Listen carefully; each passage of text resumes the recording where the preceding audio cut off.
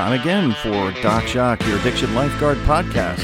I am Dr. Jacques de Burkert, a psychologist, licensed professional counselor, and addiction specialist. If you are suffering from addiction, misery, trauma, whatever it is, I'm here to help. If you're in search of help to try to get your life back together, join me here at Doc Jacques, your Addiction Lifeguard, the Addiction Recovery Podcast.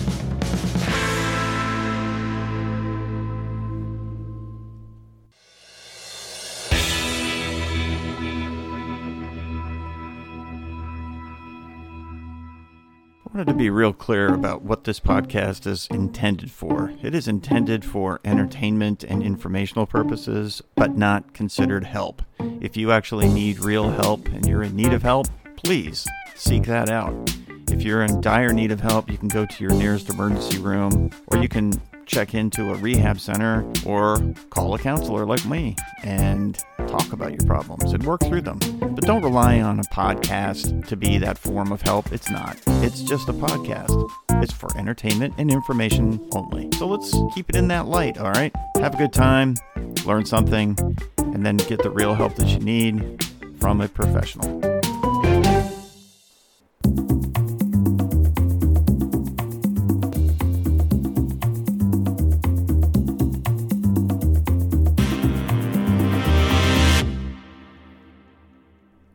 Definition of sobriety.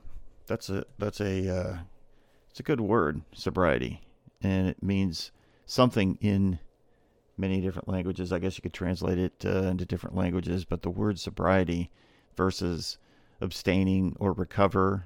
I'm in recovery, I'm abstinent, I'm sober or clean. And the words that we use, they mean something, of course. And so when we try to figure out how to use the right words for the right situation, trying to understand about the word sobriety, and discussions can happen between people who are trying to help individuals get into a state of not using, sobriety, recovery, abstinence, whichever word they choose, and we start with the discussion about the language and the use of the words and the selection of words. So what I wanted to review for you is the difference, the comparison, contrasting the different words that we use in recovery when we're working on addiction. And so recovery, sobriety, clean, and abstinence. The best way that I could explain it is the difference between the two of those words, recovery, not being one of them, but abstaining and sober. Are you abstaining or sober? Well, they're two different things, because abstinence really is an action. That's a word that describes an action. I'm abstaining, so I'm not using. It's kind of an opposite of a verb, right? I'm going to actively do nothing. So abstaining is an action.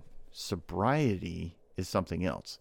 All right, so then if we try to compare sobriety with recovery, you are recovered. You've returned to, right? You've recovered what you lost. Sobriety, well, I mean, were you sober before you were an addict? No, because you weren't an addict yet, right? So are you in essence recovering your sobriety? No, unless you were attempting over and over again to get sober and you keep losing it, okay, then you could say you're in recovery. That makes sense. But if you've never been in recovery, you've never been abstinent, you've never been sober, how do you recover what you have never had in the first place? So those two don't quite work together either, do they? So now we're just talking about sobriety and clean. And clean is the word we use when it's drugs, but sober is what we use when it's alcohol. So I'm just going to stick with sober, okay? So if you want to substitute sobriety and clean, sober and clean, you can do that. But I'm going to use the word sober just for the sake of this podcast. So if you're sober is a state of being. I see it as a way of being rather than a non-action. A sober person has, sometimes we'll describe somebody as being very sober, implying that they are very even-keeled, they're very serious. sobering thoughts, right?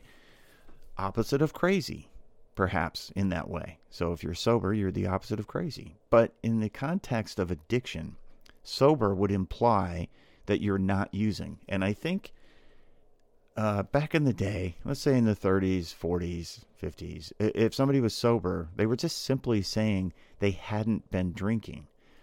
And I think that the use of drugs and alcohol in particular, was so normalized in society that when you said he's sober, you just meant he wasn't drinking. So if you're of a certain age, over the age of, 60, 70, 80, 90 years old, you would refer to being sober as just abstinence. They didn't use the word abstinence, really. They used sober.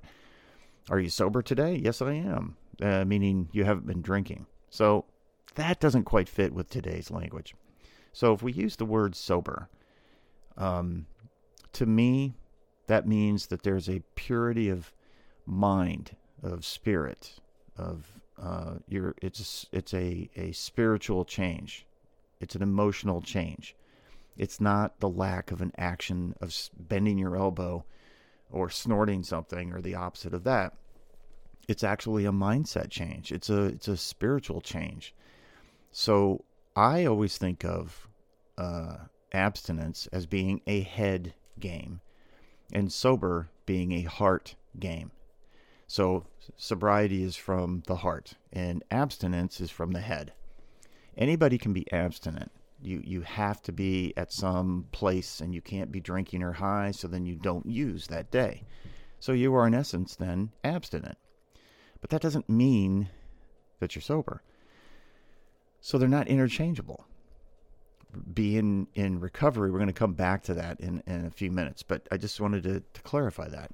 Just being sober in the old language would be abstinence.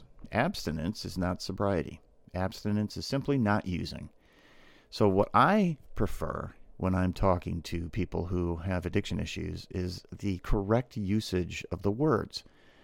And I will correct people into what I'm thinking, and this is based on my experience and my education, my training. I would rather correct somebody and try to get them to use what I believe is the correct usage of the language based on ideas. And I'll explain it to them as to why there needs to perhaps be a change. And it's really interesting. I've never really had anybody argue an opposite point and say, well, that's not correct. You shouldn't make abstinence something that it's not, and I don't do that. So there's never really a debate discussion going on. Rather, it's an understanding of the terminology. So I use sobriety, meaning a place that you are going to reach, a way of being that you're going to reach. That's a spiritual cleansing. It's a healing. And for me as a Christian, it's a godly thing. I think that's a gift that you get after all that work to get there. So sobriety is something that happens after years of attempt of abstaining and trying to change your mind, your body, your spirit, your emotion into sobriety, from abstinence into sobriety. Now, recovery is an interesting word to debate, because the word recover, as I said previously, would imply that somehow you're getting back something that you lost. So it's retrieving it, recovering it, it's getting it again. I have had over the last 2 or 3 weeks discussions with multiple people, multiple clients about. So the use of recovery really is something that they don't use very much. And it's, I suppose it's because there's a bit of shame attached to it. We will kind of weaponize that word, recovery. It seems kind of, I'm in recovery, I'm not using, I'm not drinking, no thanks. It's like, I'm in recovery is automatically self-labeling, self-shaming. They think. That's how they kind of view it. So that's a word that maybe perhaps is reserved for working within the community, the recovery community, and saying, oh, I'm in recovery. So How and when do you use the words that you use? And why do you use them? The word sobriety, I'm sober, is a place that you get to when you have finally reached the point where drugs and alcohol are no longer in the forefront of your brain. They're not affecting you. You can perhaps even be around them and not use them, and you're fine. It's peaceful. And I've said that before, like the opposite of being an addict is being peaceful. So if you're sober, based on that, it's because you're peaceful. And being peaceful allows you to experience that lack of usage, the clarity of mind and heart and spirit, in a way that's very different. So 2 years in on working on recovery, if you've been abstaining for that time, or for majority of the time, you might have an accident here or there, but abstaining during that time allows you the opportunity to really understand and experience being sober. And I think that the telling sign of that is when I have people that will come and they come to my office and they've been struggling for a while. They've been working for a while trying to get to that point of being sober, and they realize how difficult it is and how much of a challenge it is to try to get there. And I will describe to them what it's like if they continue going to meetings. In the 12-step program, people will engage in the giving of chips, right? And if you're not familiar with AA or NA, give chips or key fobs. In NA, they do that. But in AA, they give chips, and each chip is for a time designation. So you got a 24-hour chip and a 30-day chip and a 6-month chip and so on and so on. And you get to that 1-year chip celebration, and it's a big deal in AA. And so most times, if you have a sponsor, they will make it a big deal because they know exactly what that big deal is all about. So you get your first like brass chip. It's usually brass. It's got a porcelain inlay, and somebody will buy it for you and they give it to you, or they'll give you one of theirs. And you get that chip, and depending on the meeting and the sponsor, there might be a celebration. They might have a presenter that will come and speak. They may have I've been there where it looks like a birthday party. They have a cake and they make a big deal about it. Went to one where there were probably 150 people there that showed up for that chip celebration meeting. There were 2 or 3 people that received them, and each one of them spoke, and there was a presenter that spoke as well, and the sponsor spoke on behalf of the people receiving the chips. So depending on your meeting, it could be a big deal. In any case, you get your chip, and typically it is passed around the room, and each person gets it, and they pray over it, and they hand it to the person next to them, so that by the time you get it back after you've received it, it's been filled with prayer, and like the Holy Spirit has been pushed into that chip, and you get it back, and it's a big deal, right? So describing that to my clients, that about the ceremonial part of the chip celebration, and it's funny,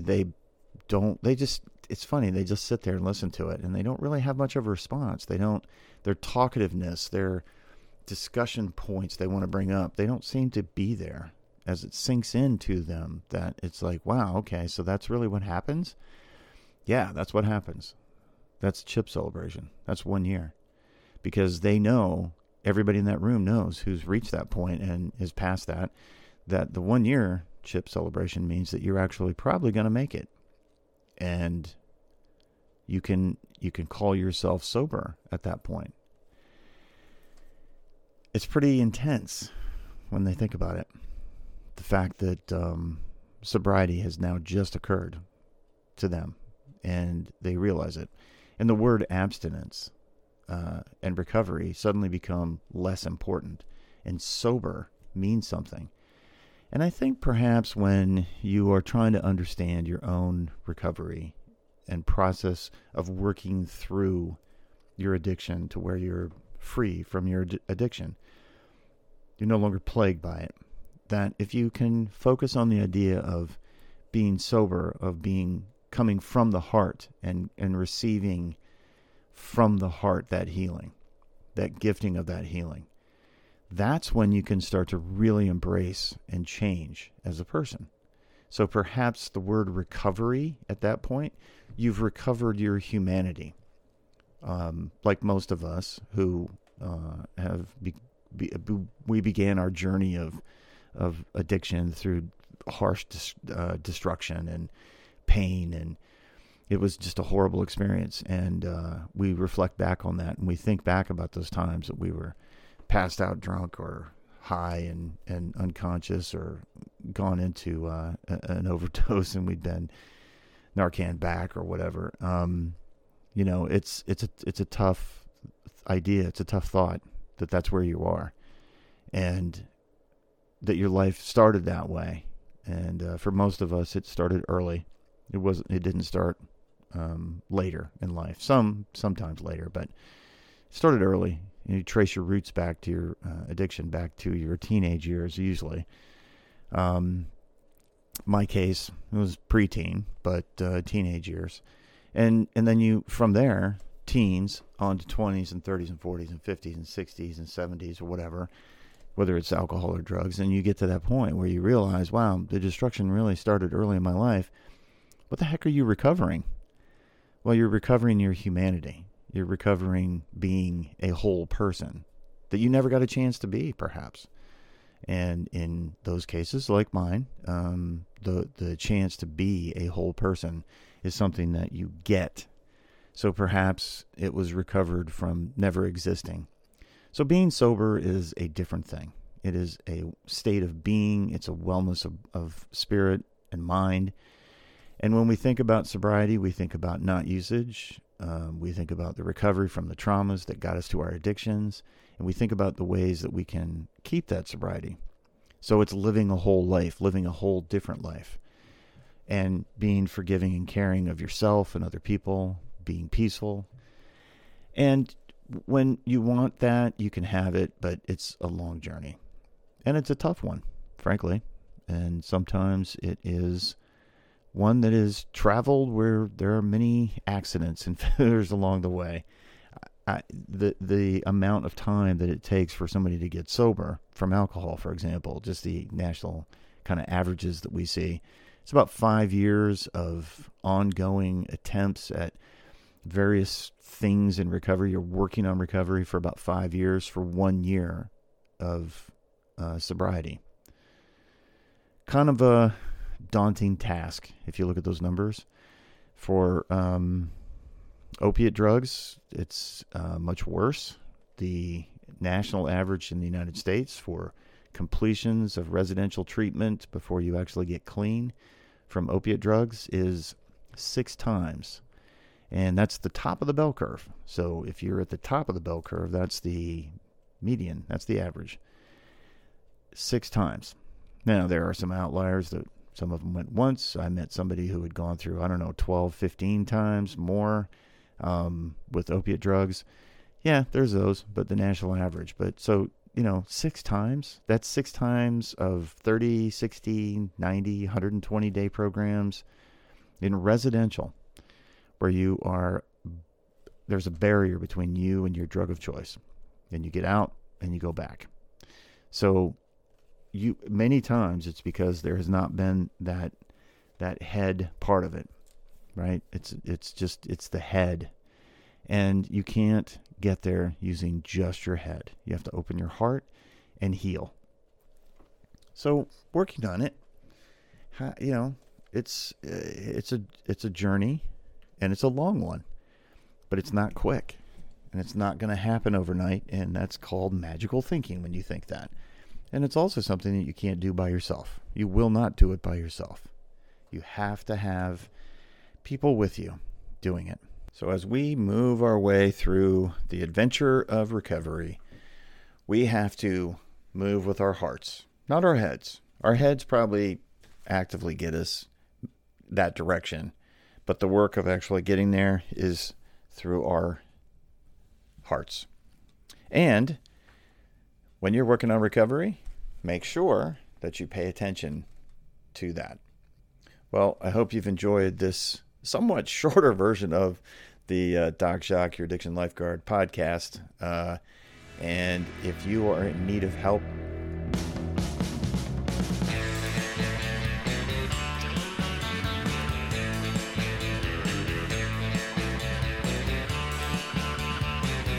go get that help. You don't have to be suffering and slogging around in the misery of addiction. Go to rehab, go to a meeting, talk to a counselor, but get the help that you need and get sane, stable, and sober. Remember, it's not worth ending your life to save your addiction. That's crazy, man. What are you doing? So go get the help right when you need it. It's really going to make your life so much better. Your relationships and everything else. So until the next episode, this is Doc Jacques, your addiction lifeguard, saying, see ya.